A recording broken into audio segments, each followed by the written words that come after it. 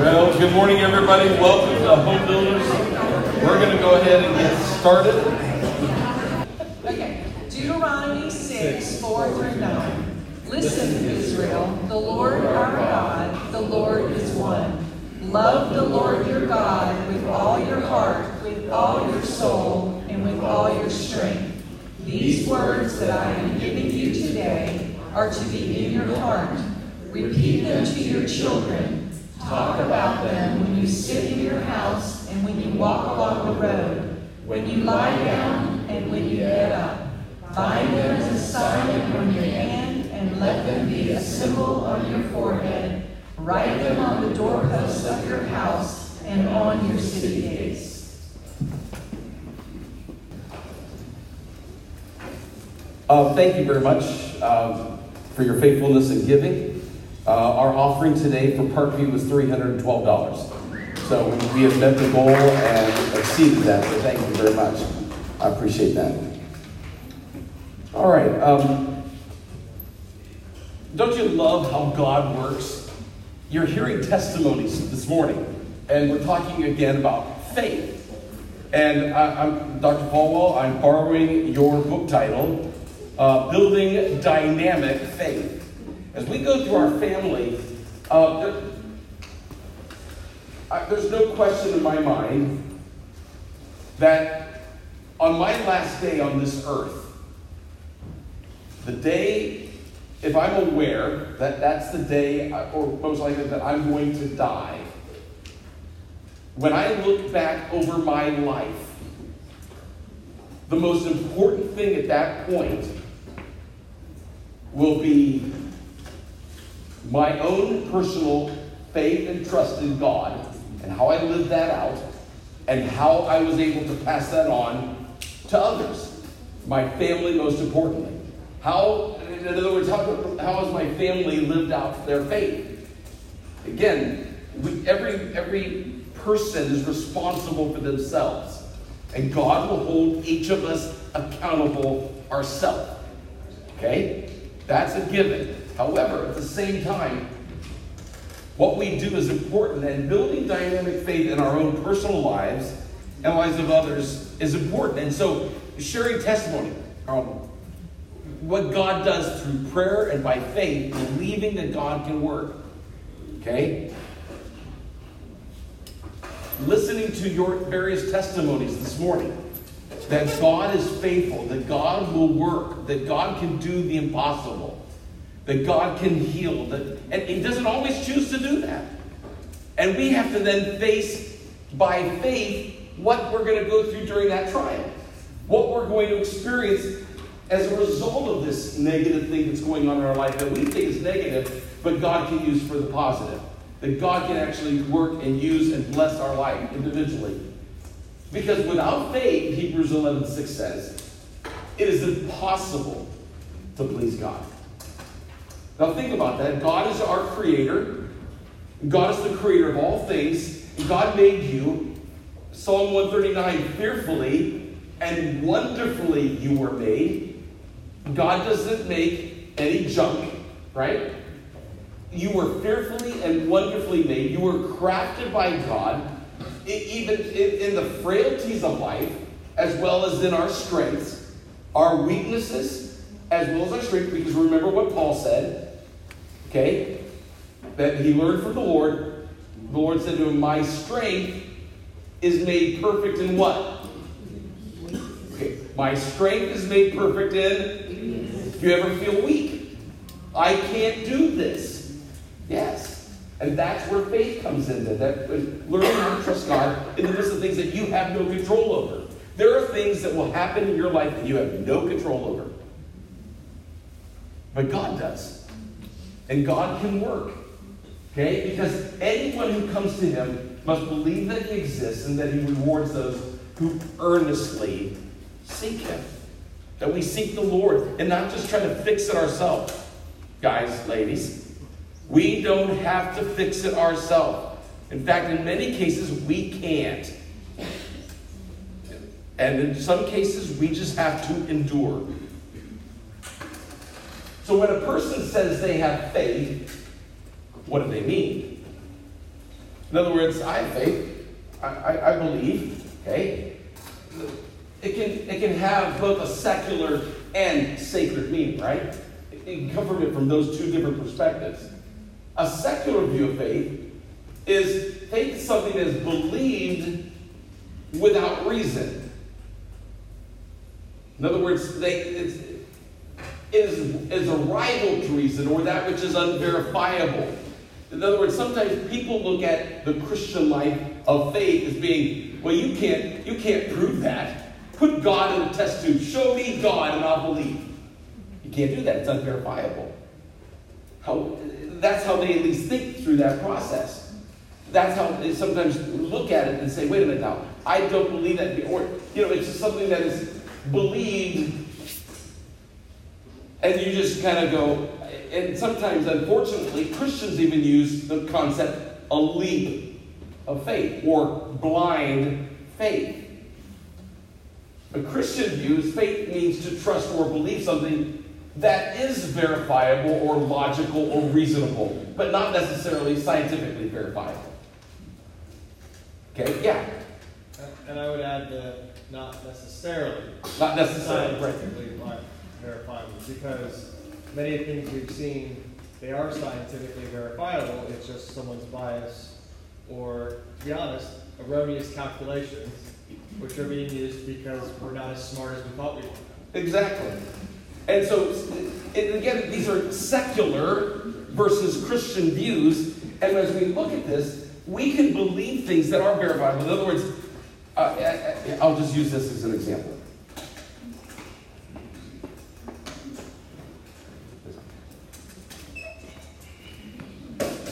Now, 10 years ago, I would have just jumped up there.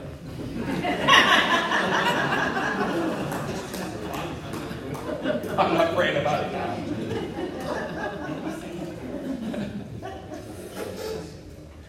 I believe this chair is going to hold me up. I have faith in this chair. Okay?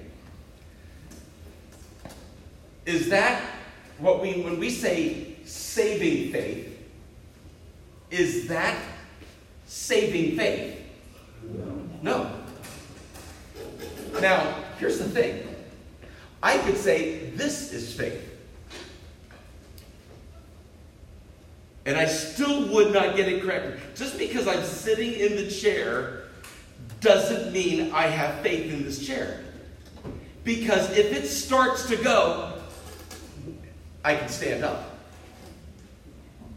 And a lot of times there's an idea of faith that says, well, faith with works. I'm going to put these two things together. It's me and God working this out together. Lou is fully standing on the chair. Some of you are going to think I'm dumb. You're reacting because I'm believing in this chair completely. If it goes, am I going with it? Yes. That's Christian faith. Okay? It's believing something, putting your trust in something, holding firm to something that says everything is relying on that. Now that's faith in relationship to your salvation. Okay? And I think that's important to understand. Thank you, Chair, for the illustration you provided. You started this monologue by saying that this were my last day on earth. So. Exactly.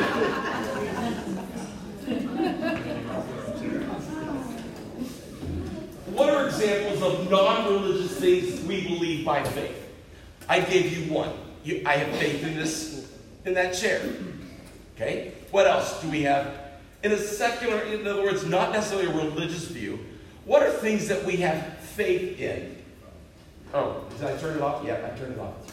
Thanks. Cell phone communications. You assume your cell phone communication is going to work.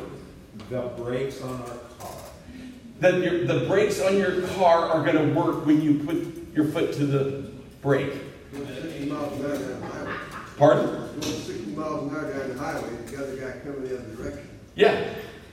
You want to expect that. Yeah, somebody else said something else over here. The medicines you take. The medicine you take will work. You have faith that when you have a headache, If you take a couple of Tylenol or whatever you can take, it will go away. Or soreness will be relieved because of the medicine you take. Or your high cholesterol or high blood pressure will be reduced by the statin or whatever else that you take. Whatever the case. You believe in that it's going to work. Whether it does or not, we don't know, but that's what we believe in. Why do we put our trust in those things? It's happened 100 times before. Yeah. It's happened hundreds of times before. Or to yourself. Or what else? Others' experiences. Others' experiences. It worked for them. It will work for me. Okay, good. Okay. Are they reliable? In other words, can you trust those things? Yes. And no. For example, how many of you have ever went to your car to start it up at some point in your life and it didn't? You assumed it was going to work. You had faith. In fact, your planning of your schedule, how many of those have you have ever experienced something like that? And because of that experience, you were then late to something else. Okay? Because we just assumed it was going to work for us. Okay? In fact, if we're not careful, some of the things that we trust in, like that, can get us in trouble because we cut too close to making assumptions. Okay? What do we do when we go around that corner really quickly and realize there's a child on a little bicycle in the middle of the road? Are we ready to stop quickly at that point, or whatever the case may be? What do we do when those things don't come to pass? What are examples of how we respond when those things don't come to pass? Carlton gave one example. He gets frustrated. What else? You can be fearful. I came out of high school where I was teaching, and the first time I stepped on the brakes to go home, they didn't take, and I couldn't stop all the way home for 25 minutes. So I had to downshift and go really slow and pray the lights would change. And yeah, it was a little fearful. Yeah, that would be fearful.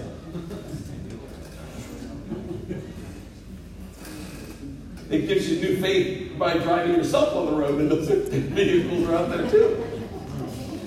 Right? Or it gives you a different perspective of why are they going slow in front of me? Do we know always the reasons for why someone drives the way they do? Other than, I will go ahead. How else do we respond? Anger. Anger? Fix it. They just fix it. Get her done. Sets off a whole series of other events. You're calling on the phone, I'm going to be late away, it just... It creates a whole series of events that then have to transpire. What are examples of religious things we believe by faith? When we pray, Pardon? God listens. The Bible, we believe by faith. When we pray, God's listening. When we pray God's listening, we assume He's listening to us. His Word tells us that He listens. What else? When we worship Him. When we worship Him, we trust what? When we worship Him. I meant worship as in praise. Oh, is it praise? Okay. What else do we trust in? That He created the world. That He created us? Do you ever pray and believe He's going to answer your prayer? You see, this is where it gets a little challenging, right?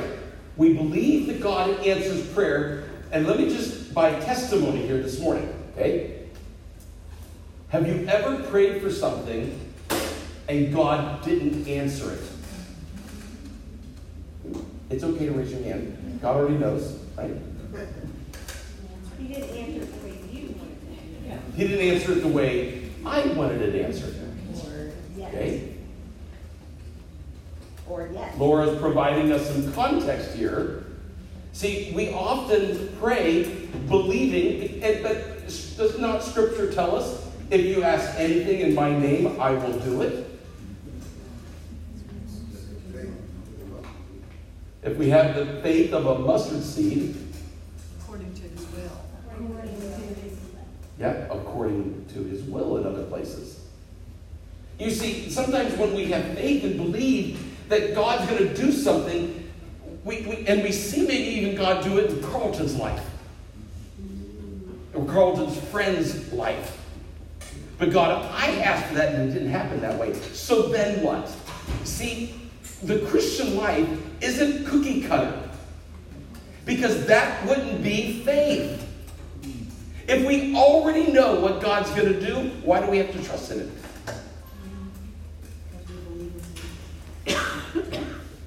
When we believe in Jesus, when we believe in God, we know that He has our best interest in mind, but even that we have to take on faith. That we have to trust God for that truth. That God knows what's best. And so there are times when we go, I don't understand that. Okay? I don't know why that happened. I don't know why God allowed that to occur. And let me tell you, when you don't trust God through that lens, life can get very frustrating. In other words, when we go, God, I don't understand that. I was on a series of texts last night with my siblings. Linda, Larry, Lori, Linda was on. Larry, Lori, and Lee. Linda doesn't do text. She doesn't understand that, so she just kind of stays out of it. And they were talking about memories. Now, I'm the youngest of 5. Larry is in his early 70s. I think he's 72. Lori's going to be 70 this year. Etc. Okay? And so I'm the youngest of them and proud of it. And it was interesting. They were talking about vacations. And they mentioned going to Michigan on a vacation. And my brother Lee from California said, man, yeah, I loved Mackinac Island and the sand dunes and going camping in Lake Michigan, and they were reminiscing. And my oldest brother, Larry, who was deeply scarred by my father and his disciplining, said, by 69, I was out of there. So that wasn't my vacation. I was gone out of that home. And I could feel the anger still in my brother who's in his 70s. And he's never, and even though we've had multiple conversations about this, he has not been able to process. You know what? We had what we had, but how do you deal with what you have will also be really important. How do you process that? How do you live with, understand, did God make my dad be abusive? Yes or no? No. That was my dad's choice. And that definitely deeply wounded our family at times. But the bottom line becomes, how you deal with that then is extremely important. How you process God and how He works is very important. When these things don't come to pass, how do we respond? How do we deal with it?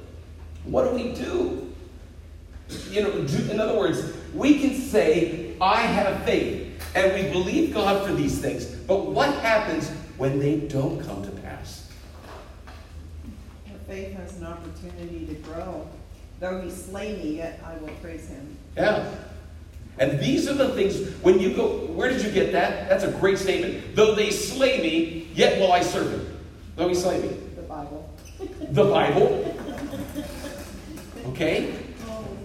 So in other words, when you go into Scripture, how do you apply that knowledge, that experience that they're going through to your own personal life? And you know what? God loves the faithful and those that are faithless. And it works in their life too. I'm always amazed at Jesus. Let me know. I know Jesus. Jesus is my best friend, and I'm not Jesus. Right? I am not Jesus because I wouldn't respond this way. But I love the Bible. Here you have the disciples experiencing the resurrected Jesus. He comes into their midst. These are people that have hung out together for 3 years with Jesus. And Thomas comes in, who was with him through the miracles. And they tell Peter, Jesus has rose from the grave. Unless I put my hands in his fingers, in his hands, and in his side, I won't believe. I won't believe. Think about that. Here's one of his best friends and a group, not just one, but multiple people saying, Jesus is rose from the grave. I don't believe it. Jesus walks into the midst of them. He looks at Thomas, who was not there when he said that, and says, Thomas, go ahead. The holes are still there. What does Thomas do at that point? He falls on his face before Jesus and declares, my Lord and my God. And he says, you know what? It's okay to see and believe. But blessed are those who believe and haven't seen.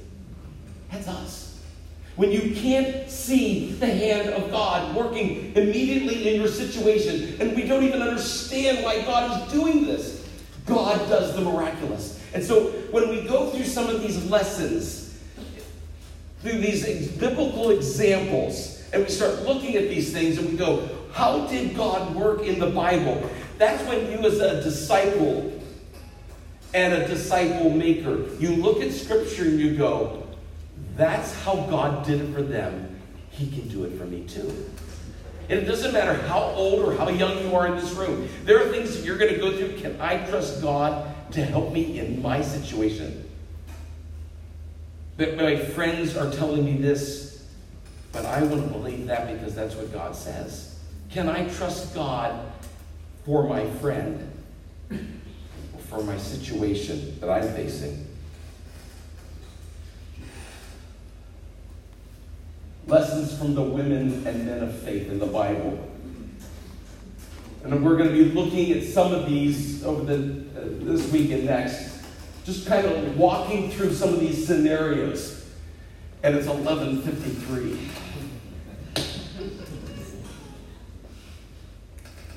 I'm going to get through this passage, and what I'd like you to, everybody has these, right?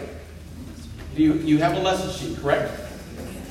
I know this is not class in the sense of education school, but I would like for you to read these passages before next Sunday. I'm going to begin today, let's look at this, and reading through this later.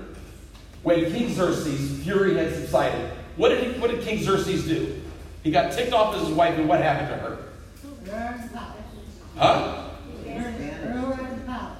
Yep, they're out. He remembered Vashti and what she had done and what he had decreed about her.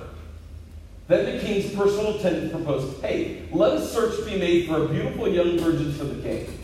When the turn came, and again, I'm jumping around here to give you full context. When the turn came for Esther, the young woman Mordecai had adopted, the daughter of his uncle Abihail, to go to the king, she asked for nothing other than what Hegai, the king's eunuch, who was in charge of the harem, suggested. And Esther won the favor of everyone who saw her.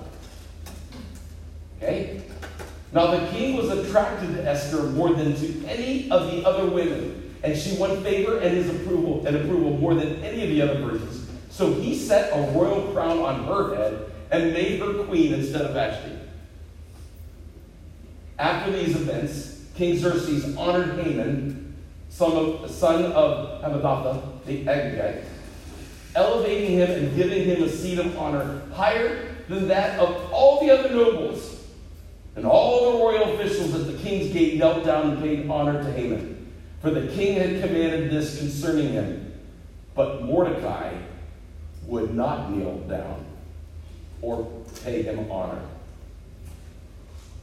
Then Haman said to King Xerxes, "There are certain people dispersed among the peoples in all the provinces of your kingdom who keep themselves separate. Their customs are different from those of all other people, and they do not obey the king's laws. It is not in the king's best interest to tolerate them. If it pleases the king, let a decree be issued to destroy them, and I will give 10,000 talents of silver to the king's administrators for the royal treasury." Let me tell you something. That dude was rich. This is literally tons of silver. It's not just a little bit of silver. And basically, King Xerxes says, keep your money. Just do it anyway. When Mordecai learned of all that had been done, he tore his clothes, put on sackcloth and ashes, and went out into the city, wailing loudly and bitterly. Then Esther summoned Hathach, one of the king's eunuchs, assigned to attend her, and ordered him to find out what was troubling Mordecai and why. We know what happened. He's already decreed every Jew, everyone's going to be destroyed. Everyone's going to be killed. Hathach went back and reported to Esther what Mordecai had said. Then she instructed him to say to Mordecai, "All the king's officials and the people of the royal provinces know that for any man or woman who approaches the king in the inner court without being summoned to the king has but one law, that they be put to death unless the king extends the gold scepter to them and spares their lives. But 30 days have passed since I have been called to go to the king." When Esther's words were reported to Mordecai, he sent back this answer: "Do not think that because you are in the king's house, you alone of all the Jews will escape. For if you remain silent at this time, relief and deliverance for the Jews will arise from another place. But you and your father's family will perish. And who knows but that you have come to your royal position for such a time as this?" Then Esther sent this reply to Mordecai: "Go, gather together all the Jews who are in Susa, and fast for me. Do not eat or drink for 3 days, night or day. And I and my attendants will fast as you do. When this is done, I will go to the king, and though it is against the law, and if I perish, I perish." See, she could not go to the king unless she was summoned. But she was going to go instead. Then the king asked, "What is it, Queen Esther? What is your request? Even up to half the kingdom, it will be given to you." Wow, she has favor. So the king and Haman went to Queen Esther's banquet as they were drinking wine on the second day, because she did the first day, and said, "Hey, have Haman come here too." Now they're doing it on the second day, and the king again asked, "Queen Esther, what is your petition? It will be given you. What is your request? Even up to half the kingdom, it will be granted." Then Queen Esther answered, "If I have found favor with you, your majesty, and if it pleases you, grant me my life, this is my petition, and spare my people, this is my request. For I and my people have been sold to be destroyed, killed, and annihilated. If we had merely been sold as male and female slaves, I would have kept quiet, because no such distress would justify disturbing the king." King Xerxes asked Queen Esther, "Who is he? Where is he, the man who has dared to do such a thing?" Then Haman was terrified before the king and queen. The king got up in a rage, left his wine, and went out into the palace garden. But Haman realized that the king had already decided his fate.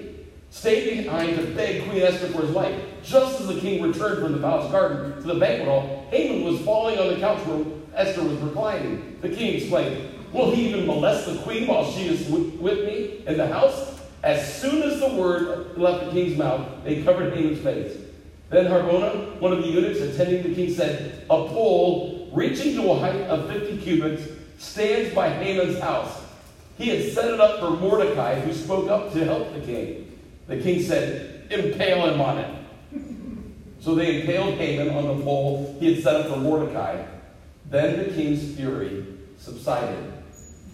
King Xerxes replied to Queen Esther and to Mordecai the Jew, because Haman attacked the Jews, I have given his estate to Esther, and they have impaled him on the pole he set up. Now write another decree in the king's name in behalf of the Jews, as seems best to you, and seal it with the king's signet, for no document written in the king's name and sealed with his ring can be revoked.